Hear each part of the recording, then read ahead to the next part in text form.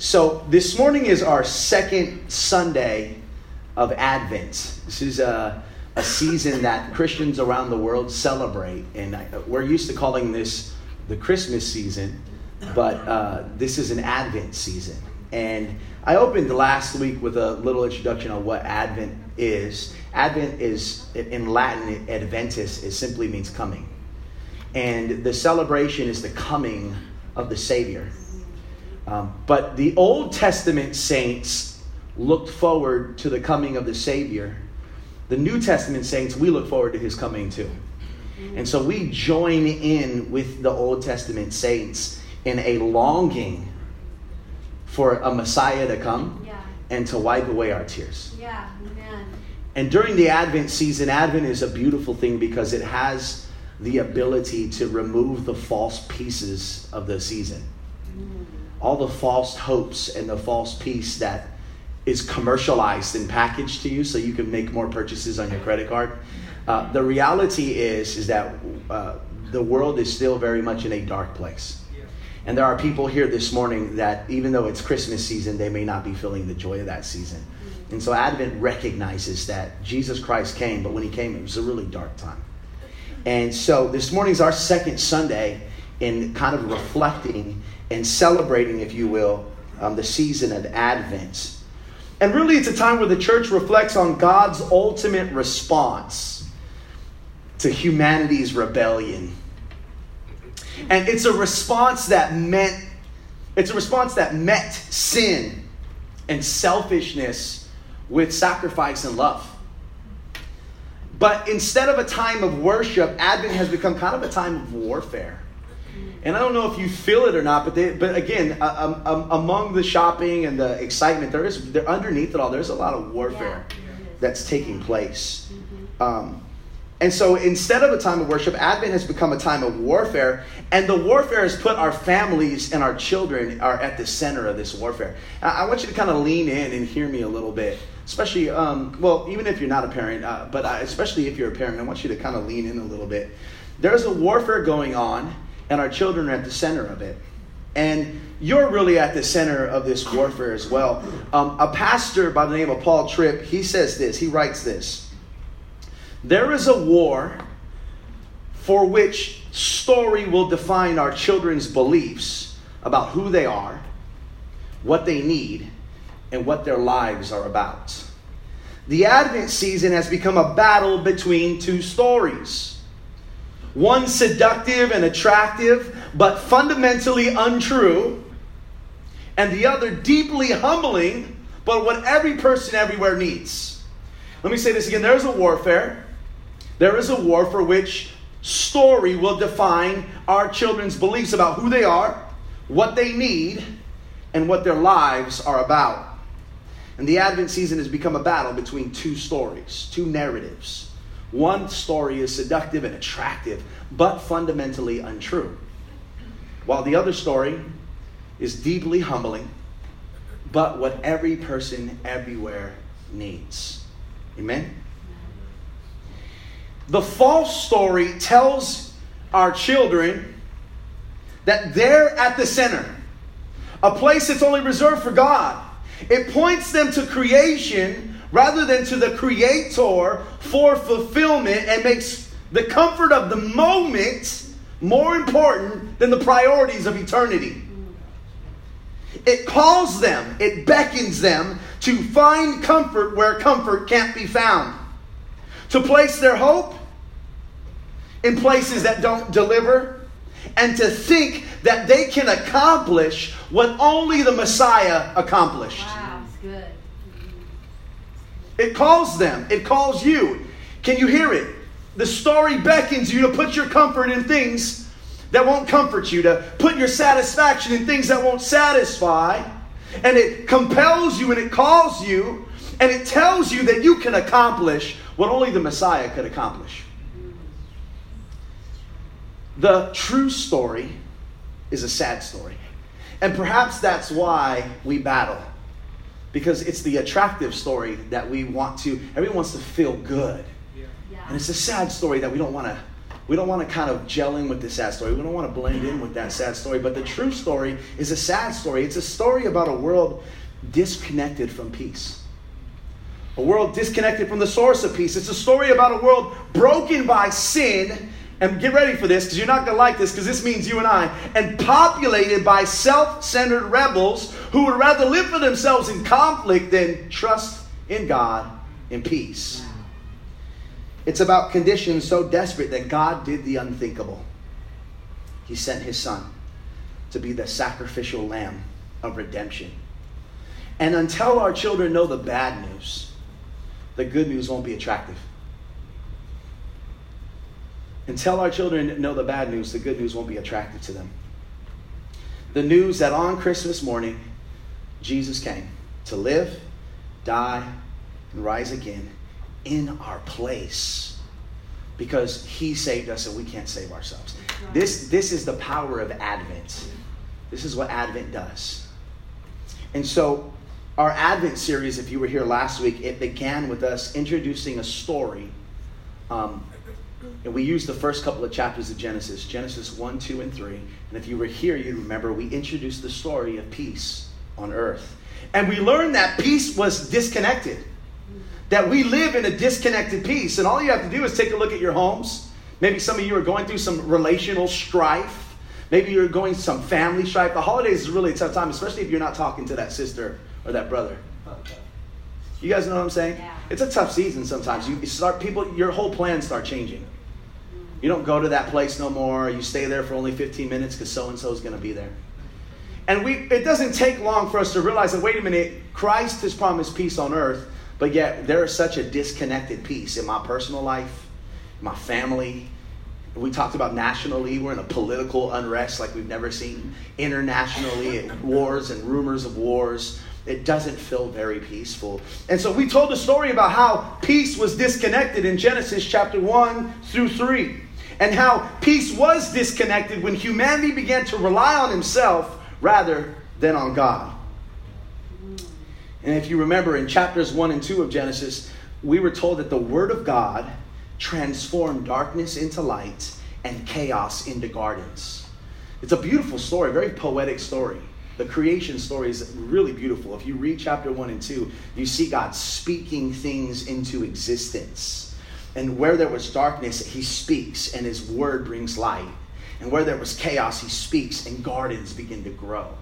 And so chapters 1 and 2 of Genesis are a really beautiful story and a picture of peace. But in chapter 3, that picture of peace is exchanged for a picture of sin. You see, sin is introduced. And for the very first time in chapter 3 of Genesis, 3 words are mentioned that were never mentioned before: guilt, shame, and blame. Prior to the fall, there was no such thing as guilt, shame, and blame.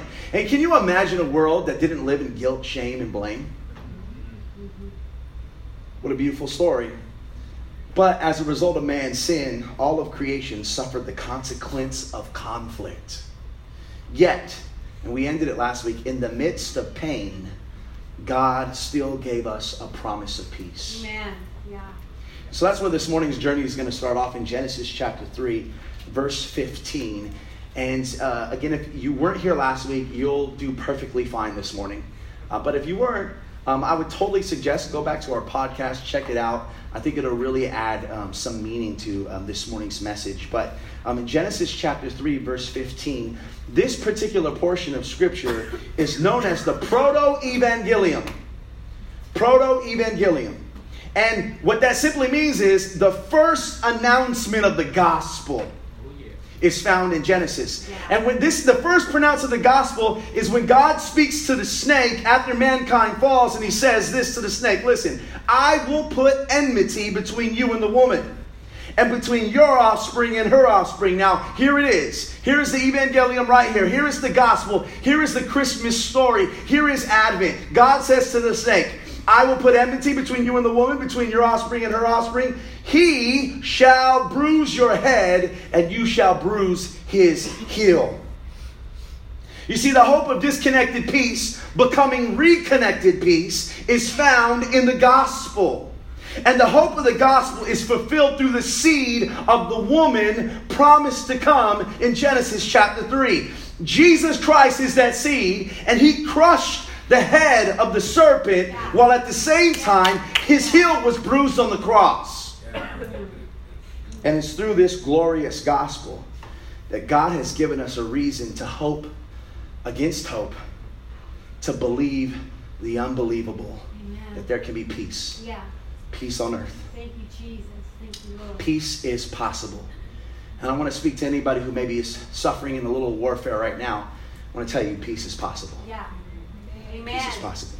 Amen. So my prayer today has been twofold for the church. It's that we be empowered by the Holy Spirit to find inner peace. Yes. But that we'd also find hope for a future peace that feels unrealistic, but is very realistic. So that you would be empowered to find inner peace this morning, that you'd be encouraged to look forward to a day when peace on earth is fully realized and finally realized. Let's pray.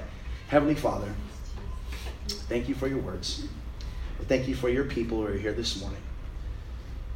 Lord, bless every hearer of the word. Lord, I pray that good seed will fall on good soil. Minister through me. I step out of the way. Let your words, not mine, let your will, not mine, be done in all of our hearts and all of our lives, because we know that your word transforms and changes things. Amen. And we ask these things in Jesus' name. Amen. Amen. Like I said earlier, the gospel reveals that Jesus is the subject of Genesis 3:15. He's the subject of the proto-evangelium. Jesus is the he of Genesis 3:15. And the gospel tells us that the peace Adam lost in the garden, Jesus recovered on the cross. And this morning we're going to discuss reconnected peace, but we're going to break that down into 3 sections, because reconnected peace comes in 3 different ways. Peace with God, peace with others, and finally peace within. So we're going to discuss reconnected peace. Last week we discussed disconnected peace. This morning we'll talk about how do we recover from what Adam did. How do we recover from our sin? How do we reconnect the peace that has been disconnected? First, peace with God, peace with others. And then finally we'll finish with peace within. So let's talk about peace with God through reconciliation. Peace with God through reconciliation. If you have your Bibles, let's go to Romans chapter 5. And if you don't have a Bible, that's not a problem. We'll have it up here for you on the screen. But if you do, I would love for you to follow along. Romans chapter 5. And we're going to stay in this chapter, and we're going to kind of leapfrog some verses. But Romans chapter 5, and we're going to start off with verse 1.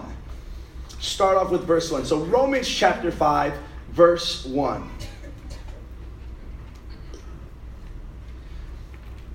Scripture reads like this. Therefore, since we have been justified by faith, we have peace with God through our Lord Jesus Christ. Therefore, since we have been justified by faith, we have peace with God through our Lord Jesus Christ. Now, stay there. We're going to come back to this, but I want you to hear this because this is really important. The bulk of our time this morning is going to be here discussing peace with God. Because when man is not at peace with God, he finds himself at conflict with everyone and everything around him. Yeah. Now, Paul makes 2 very powerful points in this opening verse. The first point is this, and I'm going to reiterate what I just said. The road out of conflict this morning, and the road out of conflict, period, and into peace starts with God. Yeah. It starts with God. In fact, any effort to secure peace, whether it's inner peace or peace with someone around you, without first making peace with God, is futile and short-lived. Now, sure, the pleasures of this world may take your mind off of things momentarily, but they always overpromise and underdeliver. Yeah. Mankind has realized, even though at times we may be stubborn to admit, we need something more potent than alcohol. We need something more satisfying than pornography, and more reliable than another broken human being to erase shame, and guilt. Wow. That's good. Good. We need something more satisfying than pornography. Wow. We need something stronger than alcohol. And we need something in someone more reliable than a broken human being. You know, do you guys know this? That we talk a lot sometimes about our dependencies, our codependencies, our dependencies on substance, right, to help us get through our issues. For some, it could be alcohol, it could be prescription, it could be marijuana. There are so many different things that are out there. There are other things I don't have time to list, but are all these false pieces. And they offer you momentary releases. They offer you momentary times of peace. But when it's done, and that moment leaves, you're still feeling the same. Yeah. My earpiece is hanging, so I'm going to switch here. I was Janet Jackson this morning, but now I'm going back to Michael. Amen. Right when I'm getting in there, right? And we talk a lot about codependencies, right? We talk about being dependent upon a substance just to get through the day. Just to get through. I want you to know God didn't create you to have to depend on things. You know, when you were put in the garden, you were meant to have dominion over things, but sin causes things to have dominion over you. And before you know, what you thought you were in control of controls you. And there are things that you used to do, you say, I can stop, and then you no longer can stop. And you realize, wait a minute, I'm not in control, this is controlling me. Wow. Man was never intended for things to have dominion over him. He was always intended to have dominion over things. Wow, that's good. You are not meant to bow down to substances. But you know, a lot of times we talk so much about substances, but we talk about, another human being is a substance. Some of us, our codependencies is on our relationships and people. Wow. And we are unhealthy. We are tied or connected together in a very unhealthy way, to the point where we allow someone else's mood to determine our emotions. And we end up in a really weird cycle, an unhealthy relational cycle. And again, I'm not trying to be a psychologist this morning. I'm just trying to let you know that disconnected peace and sin causes you to look outside of God for that place of peace. There's a second important factor that I want to bring before we go forward. Peace with God is only attained in Jesus Christ. Yeah. No other way. Amen. No other way. Yeah. You can try, but you won't find. The only way to peace is through God. And the only way to peace with God is through Christ. Amen. It's the blood of Jesus. And I love this. The blood of Jesus is the ink that signed the peace treaty with God. And the key word that Paul uses in verse 1 is the word justification. And this word is not just theological. This is a beautiful word. Justification. Paul says this: our faith in Jesus justifies us. Let me just tell you how beautiful the word justification is. Justification implies objective legal standing for the Christian. Justification implies the objective legal standing for a Christian. What do I mean by that? The moment we repent and believe the gospel, we are instantaneously justified and declared righteous in the eyes of God once and for all. The moment you repent and believe, the righteousness of Christ is given to you. And it doesn't matter what you did 5 minutes ago or what you'll do 2 days from now, you are not guilty.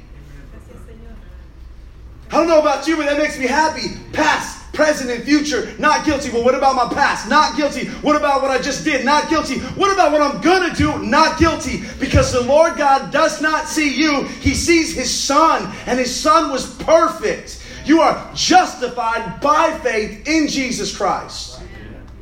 Beautiful word. Romans 1. Let's skip down. Romans 5. Let's skip to verse 10 and 11. I love this. Verse 10 and 11 says this: For if while we were enemies, we were reconciled to God by the death of His Son, much more, now that we are reconciled, shall we be saved by His life. More than that, we also rejoice in God through our Lord Jesus Christ, through whom we now have received reconciliation. I'm going to give you just a couple of quick pointers here. First one, again, in Genesis, Adam's sin was the great disconnector. But in Romans, Jesus' obedience is the great reconnector. This is what the word reconciliation is implying. The work of Christ on the cross has saved us from the wrath of God and changed our status from enemies to friends. Yeah. Isn't that crazy? Some of y'all be changing your relational status all the time on Facebook. Right? And some of you don't change it at all because you know if you change the status, you know what that means. So I know some people will date for like 6, 7, 8 months. The status still hasn't changed. And everyone's just waiting, right? What are you waiting on? Why are you scared?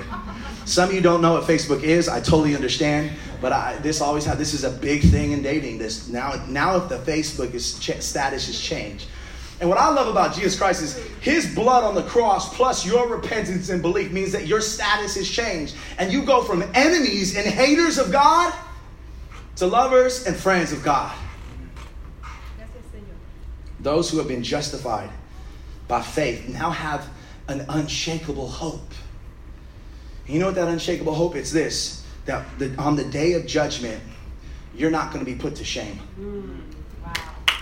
If you've said yes to Christ, if you've repented of your sins and you believed in the death, resurrection of Christ, you no longer have anything to fear. Wow. That's good. On Judgment Day, you will not be put to shame. So let me explain this. A lot of times in churches, there's a little bit of fear that's preached sometimes, right? Yeah. Don't do that. Because if Jesus comes back while you're doing that, those of the children in here, you're born and raised in church, no doubt that's been told to you. No doubt that you have been doing something in the back of your mind. You thought, what if he comes right now? Right? There's some fear there. It's a little fear factor. I remember one time, I don't want to tell any personal stories actually, but Tell it, Philip. it's about you, Mom.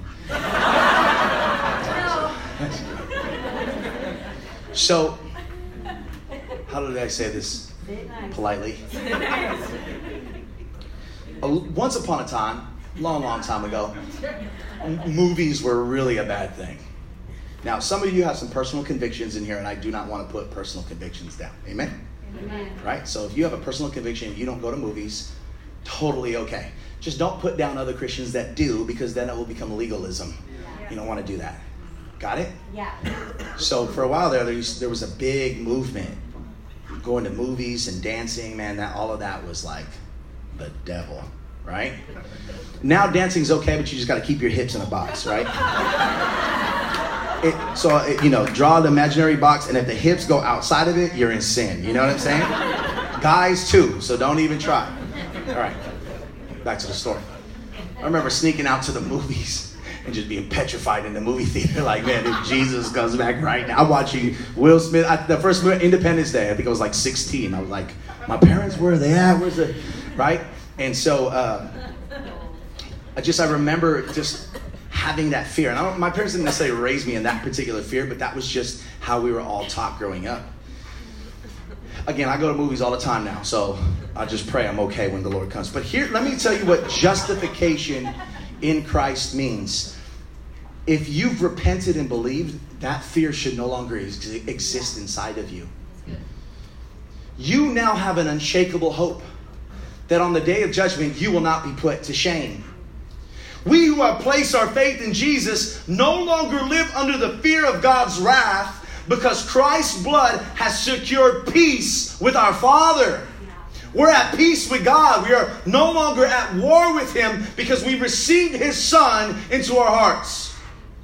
Now, if you continue to verse 12, and we'll read 12 through 14, Paul says this: therefore, just as sin came into the world through one man, and death through sin, and so death spread to all men because all sinned. For sin indeed was in the world before the law was given, but sin is not counted where there is no law. Yet death reigned from Adam to Moses, even over those whose sinning was not like the transgression of Adam, who was a type of the one who was to come.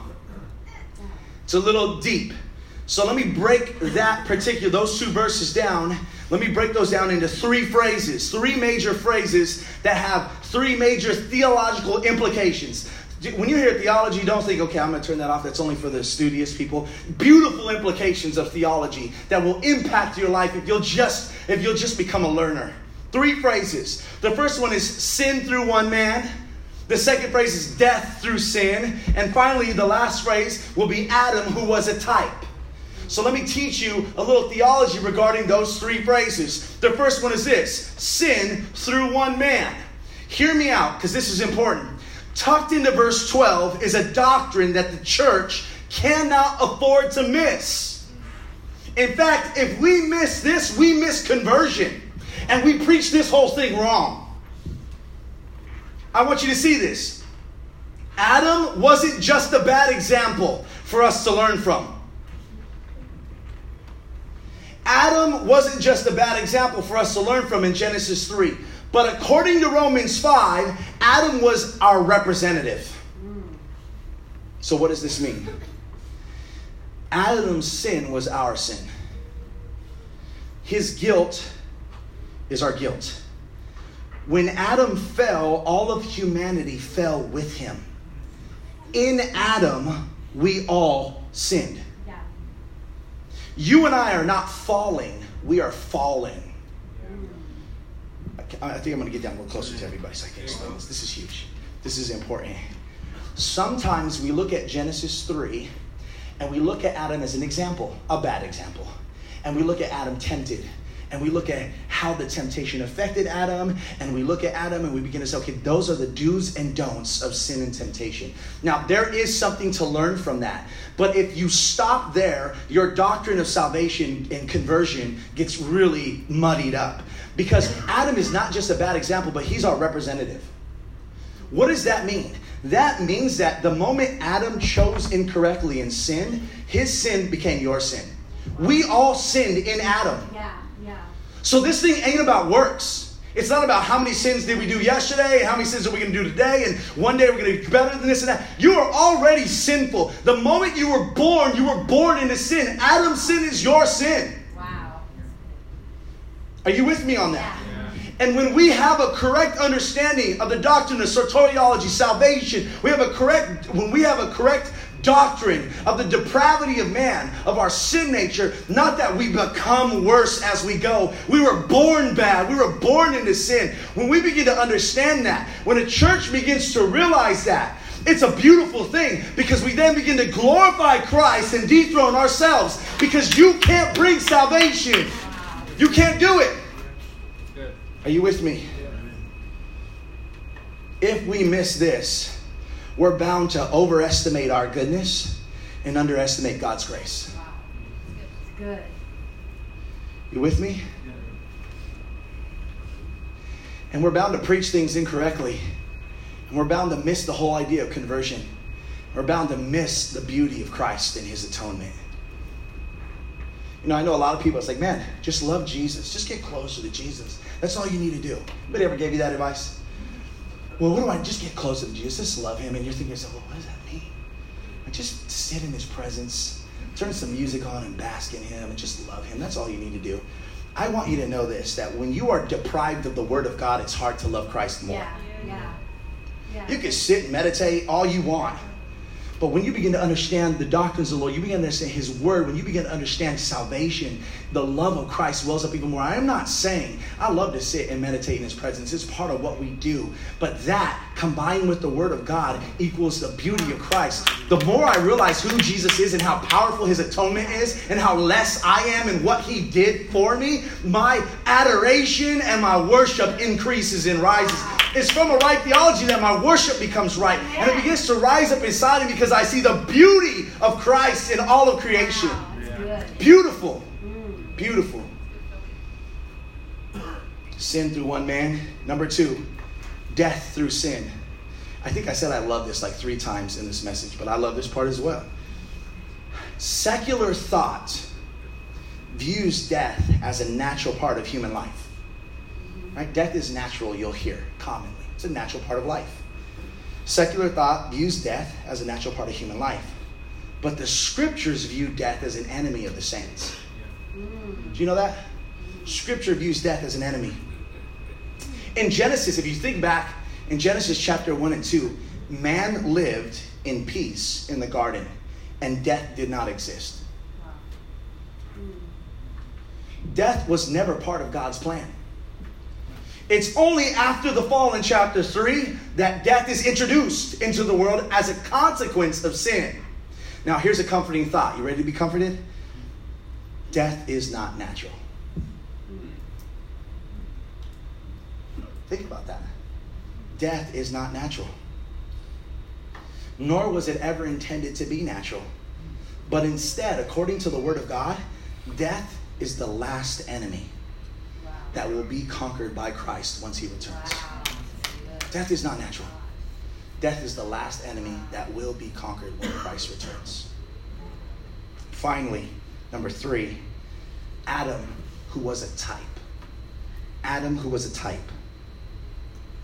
What do I mean? What does Scripture mean? What does Paul mean when he says Adam, who was a type? Listen, because Jesus succeeded where Adam failed and finished what Adam started, Paul refers to Jesus as the last Adam. He's the last Adam. I want you to see the parallels. In Genesis, on a tree, Eve and Adam are both tempted into sin. Right? Yeah. In Genesis, on a tree, Eve and Adam are tempted on a tree in a garden. Are you with me? Eve and Adam in a garden are tempted by Satan on a tree in a garden. And when they pick of it, they disobey God. They eat of the fruit and they sin. Fast forward to the life of Christ, right? Christ, after he's baptized, he goes into the wilderness and Satan tempts him in the wilderness. You know that? Do you know that Jesus was tempted, but he did not sin? Yes. He was tempted in every way, but he did not sin. And did you know that the same 3 temptations in the wilderness were the same 3 temptations that Adam and Eve were in the garden, Adam and Eve were up against in the garden. Wow. So if you read Genesis chapter 3, you'll see that Eve looks at the snake. The snake says, "This will make you like God." Right? So there's a pride in there. Right? And she noticed that the tree, she saw with her eyes that the tree was good. And so there's an eye temptation. And then she also thought that it was not only good, but it was good for her to eat. Right? And so there's these 3 temptations that are here that Jesus will face in the wilderness and that Paul will write about in the New Testament. The lust of the eyes, the lust of the flesh, and the pride of life. Pride, eyes, flesh. Are you guys with me? Yeah. So where Adam and Eve fail in the Old Testament, Jesus will come and succeed in the New Testament. A lot of people will say that he conquered Satan on the cross, and that's true. But he was conquering Satan the minute he went into the wilderness and said no to what you and I can't say no to. Yeah. Are you with me? Yeah. Now here's a more amazing thing is Jesus at the end of his ministry is in a garden. He's in the Garden of Gethsemane. You guys familiar with that? And he's praying and agonizing in prayer. And the cross is before him. Yeah. And the cross represents obedience. God says, you are going to obey me. You're going to go to the cross. But the cross also means sacrifice. Yeah. Nobody wants sacrifice. There's a wrestle going on even inside of Christ. Yeah. And it's a beautiful story in John of Christ. You can see him. He's agonizing in his prayer, right? And in that prayer he says, if this cup could pass from me, if this cup could be taken away from me, if I could do this some other way, but nevertheless, not what I want, but what you want. Your will is more important than my will. And again, there's all kinds of theological debates in there on what Jesus was talking about. But here's the idea. He says, nevertheless, your will is for me to go to the cross, Father. And because your will is for me to go to the cross, I'm going to go to the cross. Again, in a garden, on a tree, where Adam failed in a garden, going to a tree, the cross, Jesus Christ succeeded. Adam therefore is a type of Jesus. The Old Testament is full of types. These are foreshadowings. These are characters that are looking ahead to Jesus. They're all declaring who Jesus is. But the problem is all of the types are failures. All of the types are shadows. And the issue is if you and I find comfort in the shadow, we'll be let down. The shadow points to something greater. The sign points to something greater. The miracle points to something greater. And man has a tendency to look at the miracle, but not look at the Savior. Wow. And the types were pointing to Jesus. They weren't pointing to you. Because every time you were a type, you fail. But Jesus is the perfection of those types.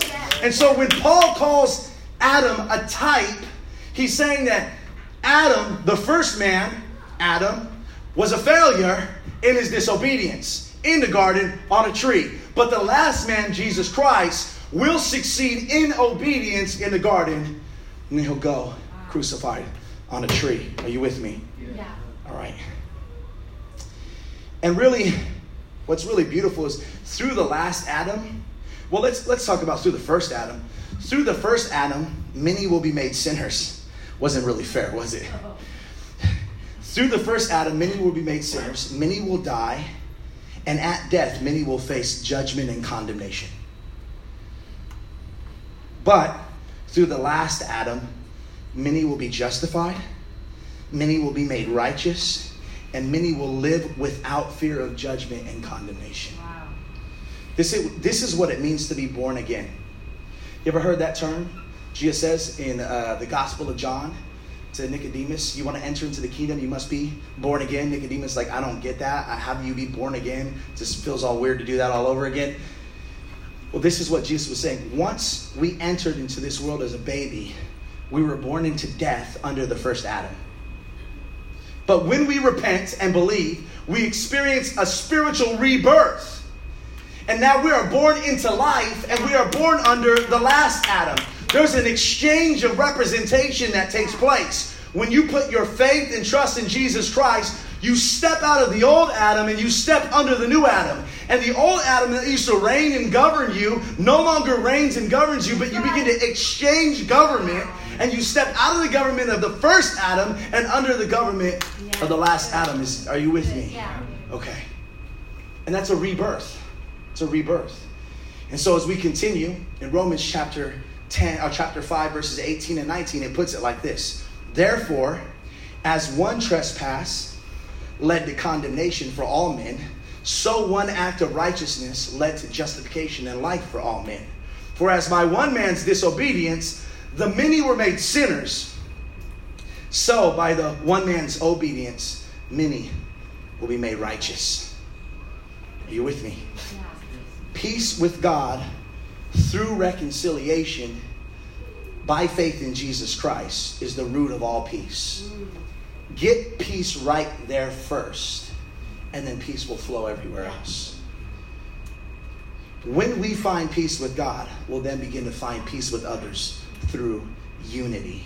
And I want to look at that right now. Peace with God through reconciliation, and now peace with others through unity. If you could open with me to Ephesians chapter 2, and we're going to read verses 13 through 17. I recognize I'm teaching a little bit today, so just hopefully you let this kind of sit in, saturate inside of you. Theology is a really important part of what we do here in communicating the gospel rightly. And so Ephesians chapter 2, 13 through 17, we talked about peace with God through reconciliation. Now we'll talk with peace with others through unity. Verse 13 reads like this. Ephesians chapter 2, 13 through 17 reads like this. But now in Christ Jesus, you who were once far off have been brought near by the blood of Christ. For he himself is our peace, who has made us both one and has broken down in his flesh the dividing wall of hostility, by abolishing the law of commandments expressed in ordinances, that he might create in himself one man in the place of two, so making peace, and might reconcile us both to God in one body through the cross, thereby killing the hostility. And he came and preached peace to you who were far off, and peace to those who were near. What is Paul saying? Let's start off real simple. All conflict is the result of sin. Whether it's political, racial, whether it's conflict in the family, conflict personally, sin always divides and sin always separates. This is one of the greatest works of God. This is why one of the greatest works of God is the reconciling of sinners to himself and sinners to one another through the death and resurrection of Jesus. Now, let's break these verses down just a little bit. Under the law, because of the first Adam, humanity was divided into two classifications. Stay with me. Under the law, because of the first Adam, humanity was divided into two classifications: Jews and Gentiles. Basically, Jews and everyone else. And if you think about it, it was the haves and the have-nots. In the Old Testament, the Jews were the only nation that received the covenant of God. They received the promises of God, the covenant of God. They received the commandments. And if you read the whole Old Testament from Genesis 5 all the way on, God is focusing on one group of people, one family line. And he's focusing on them. You ask, well, how come the Bible doesn't have a bunch of... Why is the Bible always focused on one people group? Because he's focusing on this one people group, because through this people group will come a woman, and from that woman will come a baby, and that baby will be the Messiah, and that Messiah will not just bless the Jews, but he'll bless the entire world. So in the Old Testament, we will focus on one group that receives everything, the haves and the have-nots. But when Christ came and he was born, he died, he resurrected, he died for all men. And so he actually doesn't separate, he brings together what was separated. Wow. Are you with me? Good. Yeah. Under the law, because of the first Adam, humanity was divided into two classifications: Jews and Gentiles. Now, under the new covenant, because of the last Adam, that dividing wall between Jew and Gentile has been broken down. You guys with me? Yeah. The blood of Jesus has not only satisfied the wrath of God, but it has also replaced hostility with peace and separation with unity within mankind. And even though at times we may not do a great job of this, amen? The church, let me repeat, the church. And even though at times, even though we may not do such a good job at this, the church has now become a living testimony to the world of those who once lived in hostility towards one another, now live at peace together in the body of Christ. Hear me out. How the church relates to one another, how the church gets along with one another, displays the power of the work of the cross. What a challenge. Now, if you're not familiar with church, or you're not a church goer, you can just listen and kind of laugh and kind of understand how we do it. If you go to church, you need to take this as a challenge. If you're a member of the body of Christ, how the church handles conflict will either glorify God or misrepresent him. Isn't that a challenge? If you're honest with yourself, it's a challenge. Let's put this into perspective. Let's put this into two pictures for you. The first picture is this. I want you to see this. The world equals the old creation under the first Adam, featuring the old man in conflict. The world equals the old creation under the first Adam, featuring the old man in conflict. The church equals the new creation under the last Adam, featuring the new man in peace. You guys see that? Yeah. The world equals the old creation under the first Adam, featuring the old man in conflict. The church equals the new creation under the last Adam, featuring the new man in peace. Now that I painted this picture theologically, what does reconciled relationships, unified relationships in the body of Christ look like practically? 3 questions that I want every believer in here to ask yourself. The first question is this: am I building relationships or walls with unbelievers? Am I building relationships or walls with unbelievers for the purpose of testifying about the peace of Jesus? Are you building relationships or walls? Is your witness testifying to peace? Is your witness glorifying Christ to the unbeliever? Are you building relationships or walls with the unbeliever?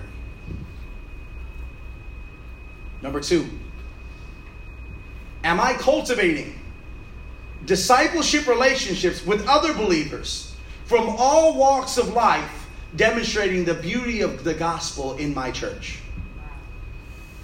Am I cultivating relational discipleship with other believers in my church, friendships and relationships in my church, with people that don't look like me, sound like me, like the things that I like? Am I being the body of Christ? Am I cultivating peace, not just with the non-believer, but also with the believer? There are some people that love the non-believer, then you come to church and you don't like the believer. Man, some of you are like, well, I don't go to church. Why? Because there's believers there. Like, I love Jesus, but I just find that the sinners are a lot more friendlier. I've heard some people say this before. I've heard some people say, well, I'd rather be in the world than be in the church. Number one, I think that's an excuse. You'd rather hold on to your sin. I think that's really what it is. But number two is there are some churches that really don't show the love of Jesus. In fact, all of us at times don't. We're very imperfect people. We're not going to be perfect.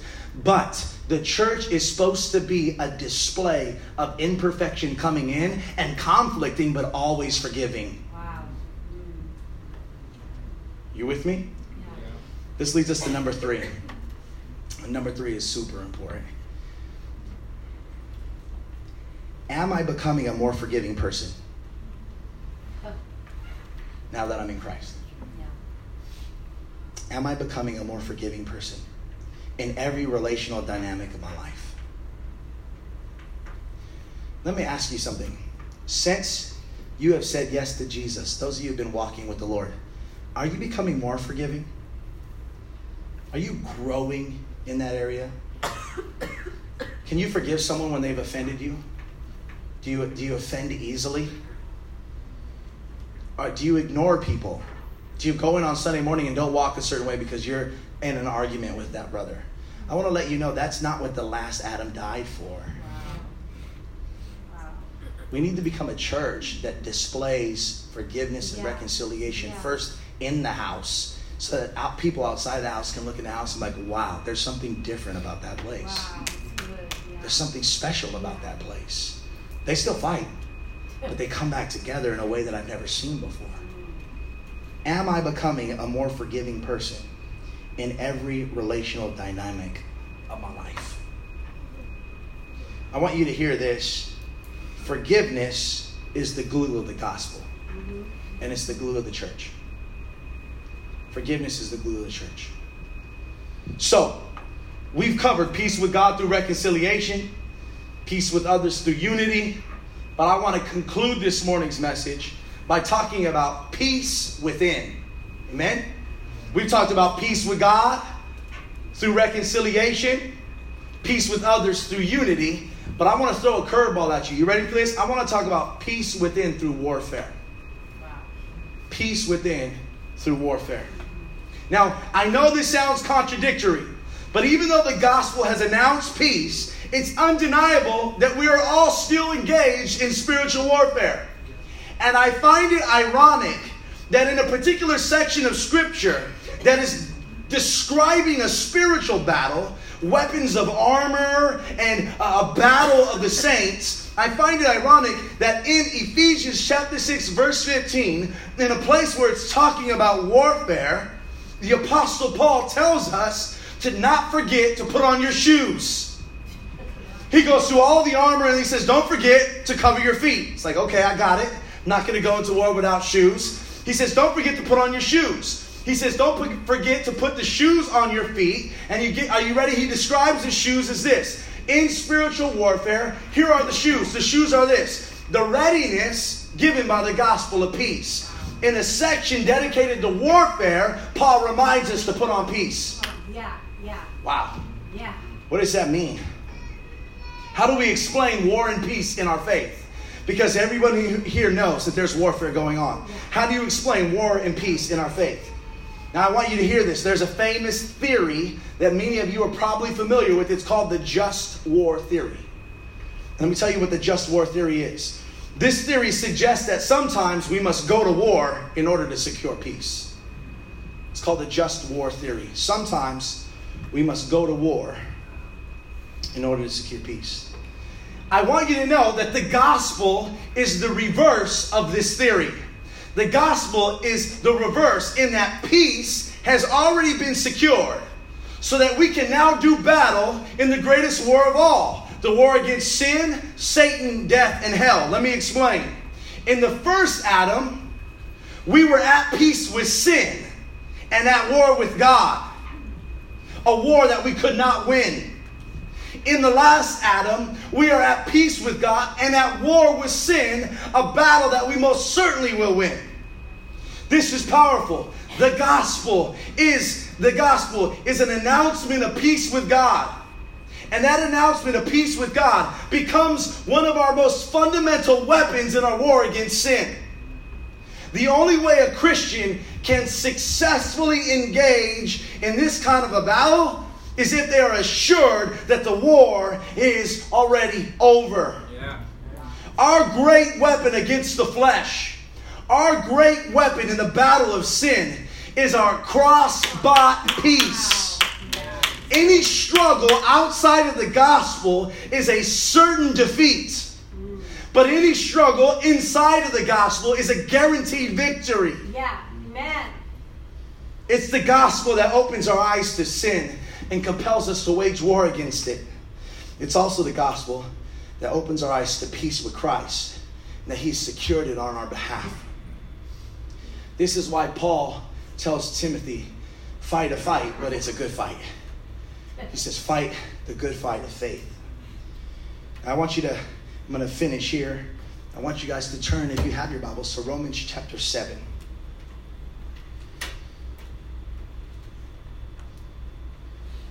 Romans chapter 7, verse 18. And if you do have your Bibles, I want to encourage you to go there with me. Romans chapter 7, verse 18.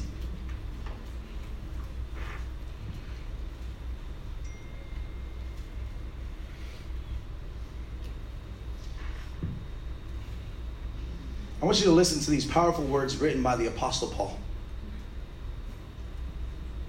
And as I read, can you allow the Word of God just to speak to you? It reads like this. Paul, writing, says, "For I know that nothing good dwells within me, that is in my flesh. For I have the desire to do what is right, but not the ability to carry it out. For I do not do the good I want, but the evil I do not want is what I keep on doing. Now, if I do what I do not want, it's no longer I who does it, but sin that dwells within me. So I find it to be a law that when I want to do right, evil lies close at hand. For I delight in the law of God in my inner being. But I see in my members another law waging war against the law of my mind and making me captive to the law of sin that dwells in my members." Paul says, what a wretched man that I am. And then he asks the question, who can deliver me from this body of death? Wow. This is Paul, guys. This isn't just like somebody around the corner who's struggling with sin. This is an apostle that we all look up to and find to be, oh my gosh, he's walking in this higher level of quote unquote spirituality. And he's saying to us, the things that I want to do, I don't do. And inside of me, I see this war that's waging on. Even though when I want to do right, evil is close by. Paul says to himself, looking in the mirror probably, "Oh, wretched man that I am, who can save me? Who can deliver me from this body of death?" Can I tell you something? The Old Testament finishes right there with that question. Everything Paul just said is what the Old Testament was about. The Old Testament, the laws and the prophets were all put in place so that you and I can see that we are sinners and that we can't save ourselves. And that's where the Old Testament ends. You ever watch a really good movie and then your favorite character at the end kind of dies? And you're kind of like, that was terrible. And no matter how beautiful the movie was or how much you loved it, your favorite character got messed up and then there was no correction of it. Like, it barely happens because most of the time when we see movies, there's always a happy ending. Something great always happens. But you ever come across a movie where you really enjoyed it and you already know the ending's going to be great and it left you hanging and it was a terrible ending and your favorite character didn't get what they wanted, somebody died, never came back? You ever been left like that?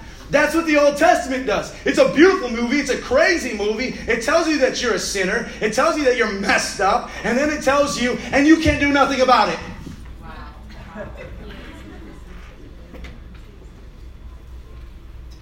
What? Can't do nothing about it.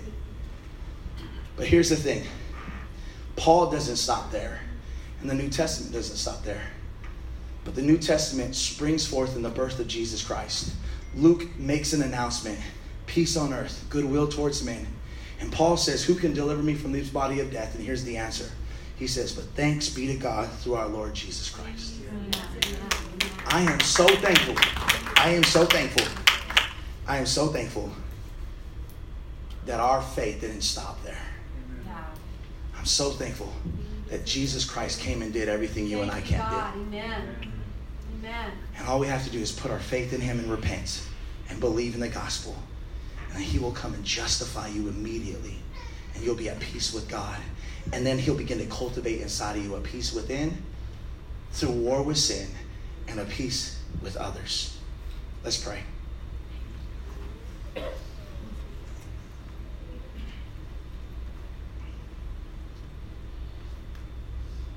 See, before we pray, you guys could just be in a place of reflection just for a moment. A couple of things I want you to reflect on, and again, we're finished here. A couple of things I want you to reflect on just while you're there. The first thing I want you to think about is stop trusting in yourself. You know, you may have heard the old saying, you put things in your hands, I'll take this into my own hands. And many of us have learned over and over again, unfortunately, through life, that when we put things in our own hands, we actually mess it all up. And so I would ask if you would consider maybe exchanging your trust, taking it out of the first Adam and putting it into the last Adam. Wow. Because everyone who's under the first Adam can't be trusted anyway. Secondly, maybe there's some people in here, you're a Christian, but you handle conflict immaturely. Maybe you're still battling in the flesh. You get offended really easily still. Maybe it's you feel rejected quickly. You get very defensive. There's a sensitivity about you. And it causes you sometimes to be in joy with your fellow believers, but then it also causes rifts. It causes separations. And it causes conflicts. I just, if you're there, you're sitting there, I just want to encourage you that God is calling you into maturity. God's calling you into a deeper place so that you can testify to the peace within the body of Christ. And then finally, I want to talk to you. If there's anybody in here today, you just feel like you're engaged in some heavy warfare and you feel like sin has been you and sin and you and the flesh, and you just feel like I am constantly failing. I'm constantly in failure, that I almost feel like I'm not even saved. I feel like I don't have salvation with God. I want to speak peace to you right now. Yes. And I want to de-weaponize sin and weaponize the peace that was brought on the cross. Yes, Lord. Your best weapon against sin is to know that if you repented and believed in Christ, that you are justified. Thank you, God. And it's not your works, but it's His. Yeah. Don't stop battling sin, but this time begin to battle sin with peace with God. Begin to battle sin with the weapon of peace, knowing that it's been secured for you. Yeah. Knowing that it's been secured for you. Father. Thank you, Lord. Thank you, God. Jesus. We're going to pray and dismiss here. Jesus. But I love what Paul said in Romans chapter 5, and we kind of skipped over it. But I want to end this morning, Romans chapter 5, verses 4 and 5. He says this, we rejoice in suffering. We rejoice in suffering. Christians rejoice in suffering. Not because we're morbid people, not because we love to just beat ourselves up, but a Christian unusually rejoices in suffering. And why do we rejoice in suffering? Because suffering becomes a pipeline to something greater. Yeah. In the hand of Jesus, suffering becomes a tool. In the hand of Satan, suffering becomes a weapon. Wow. And he says this, I rejoice in suffering because suffering produces endurance. Yeah. And he says endurance produces character. And then he says character produces hope. And hope, the hope is that I won't be put to shame. I won't be put to shame. And so this morning, let's take our sufferings and instead of allowing the enemy to weaponize it, and hurt us. Let's give it to God and allow him to use it, not as a weapon to hurt, but as a tool to heal, as a tool for hope. Amen. Thank you, God. So Heavenly Father, I just come before you this morning. Jesus. I thank you that it is Christmas season, and we love everything about the beauty of Christmas. But we refuse to enter into the false story of Christmas. We entered this morning into the humble story of Christmas. The story that says, I am wretched. The story says that, you know what? We've all lost peace. We enter into that very sad, humble story, but we anticipate and celebrate the coming of the Messiah who accomplished everything that I couldn't accomplish and has reconnected peace with God. And I pray if there's anyone in here today that feels like they're far from God, if you feel like you've been at warfare with God and his word this morning, I want to pray for you. If you feel like your lifestyle has been warring with God, and that war is taking a toll, and you have anxiety, and now you're just looking for comforts just to forget, I want to tell you that that's not the road that you want to go on. I want to tell you that if that's you, don't listen to the weapon of the enemy. The enemy wants to kill, steal, and destroy. And so I pray for every mind in this room that's in warfare with God. Make peace with him. God, I know my decision making has been at warfare with you. I know the sin in my life. I feel uneasy. I feel dark sometimes. But the thing that I want most is peace with you. Peace with you. So right now, I just pray for everyone here that's at warfare that you would repent and believe in the gospel. I repent from every selfish behavior. And I put my trust in Jesus Christ, knowing that what the first Adam, along with myself, could not do, he has done. Come on, if you would just do that right now, you'd be justified immediately. Immediately. Father, I just thank you for this room. I thank you for this church. I thank you for what you're doing in this season.